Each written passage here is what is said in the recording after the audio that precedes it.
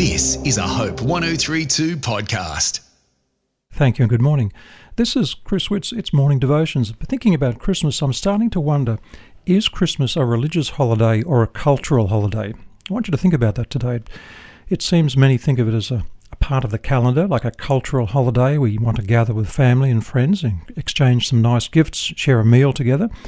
But you know, surveys have shown that in many countries, people like Christmas. They want to forget about the unhappy times they might have had during the year and experience whatever this is called the Christmas spirit.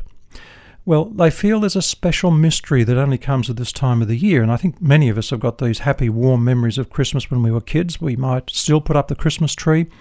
We might email Christmas cards or postcards to family, work colleagues and friends. And of course, there is this familiar music we hear, the decorations. Everyone remembers Christmas, even if it's only a date on the calendar for December. But does it have a deeper meaning? I mean, to be honest, many shops and businesses make 70% of their profit due to the Christmas sales. And, you know, they make a lot of money and people go on this shopping frenzy. What do you want for Christmas? And I'm sure as parents, as I am, you've heard kids ask that question. It was back in 1944, a New York public school music teacher, his name was Donald Yetter, and he asked the simple question of the kids who were in their second grade, and he noticed that every child had at least one tooth missing. So inspired by this, he sat down and composed this classic, "All I Want for Christmas is My Two Front Teeth." That's where it comes from. And as improbable as it seems, that song rose to number one on Billboard's Top 40. Now that's a long time ago, back in 1948. And this song, "All I Want for Christmas is My Two Front Teeth," stayed there for 9 weeks. So it's one of those Christmas classics. So I wonder what you've been waiting for this Christmas. A group of travellers were forced to wait on their plane. It was late due to another flight being cancelled, and the crowd got rather impatient, as they would. At that time of the year, at Christmas, and one angry passenger pushed to the front of the line. He slammed his ticket down and said, "Look, I've got to be on that flight right now. I've got to be in first class." Well, the attendant tried to be nice. "Sir, we'll get you on as soon as possible, but you've got to wait in line like everybody else." And he was really mad. "Look," he said, "do you have any idea who I am?" And without blinking an eye, she smiled, picked up the intercom microphone and said, "We've got a passenger here at the gate who doesn't know who he is. If anyone can help him find his identity, please come to gate 17. Clever answer, wasn't it? Well, when was the last time you were forced to sit and wait on something?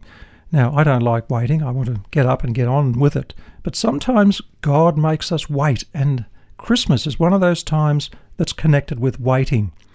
What were you waiting for this Christmas? Are you longing for something? What were you expecting? One of the tougher truths of the Christian life is that God does not work according to our schedule. Yes, we need to hear that. He works according to his schedule, and sometimes he just doesn't appear to be working at all. So waiting for something good, it's hard, isn't it? Not just for kids at Christmas time. Us who are older can have a hard time waiting for good things to come as well. Maybe this Christmas day will bring an answer as you gather with your family. So what is Christmas all about? To get back to that question, it's not essentially about doing nice things and saying nice things. It's all about Jesus Christ. Without the incarnation of Christ, that's God coming into our world, coming in the flesh as a human being, Christmas would have no real significance. It would just be a cultural holiday. There is that risk of losing the meaning of Christmas, yes, and that meaning really is it's been around for a long time. The story of a man named Joseph, a woman named Mary, and this baby Jesus. The shepherds came to see him, and the wise men brought him the presents, and the angels sang glory to the newborn King. Christ is born in Bethlehem. Well, Lord, may this Christmas be special, not just for me, but for everybody. We want to spend time with you. You came into our world as a baby in Bethlehem, but today you come into our hearts through your Holy Spirit, bringing joy and peace, and we thank you in Jesus' name. Amen.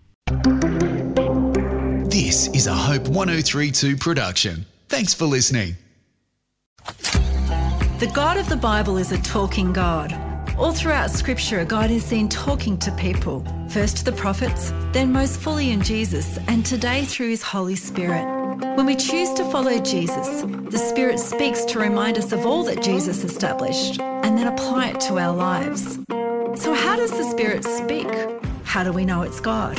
And what happens afterwards? I'm Tanya Harris of God Conversations. Join me as I explore what the Spirit is saying to us today. Everyday God Conversations will encourage you each week to learn from the God Conversations of Scripture, the ultimate God conversation in Jesus, and how to hear the Holy Spirit for yourself. Subscribe to God Conversations at hopepodcast.com.au or wherever you get your podcasts. And remember, it was never meant to be a one-way conversation.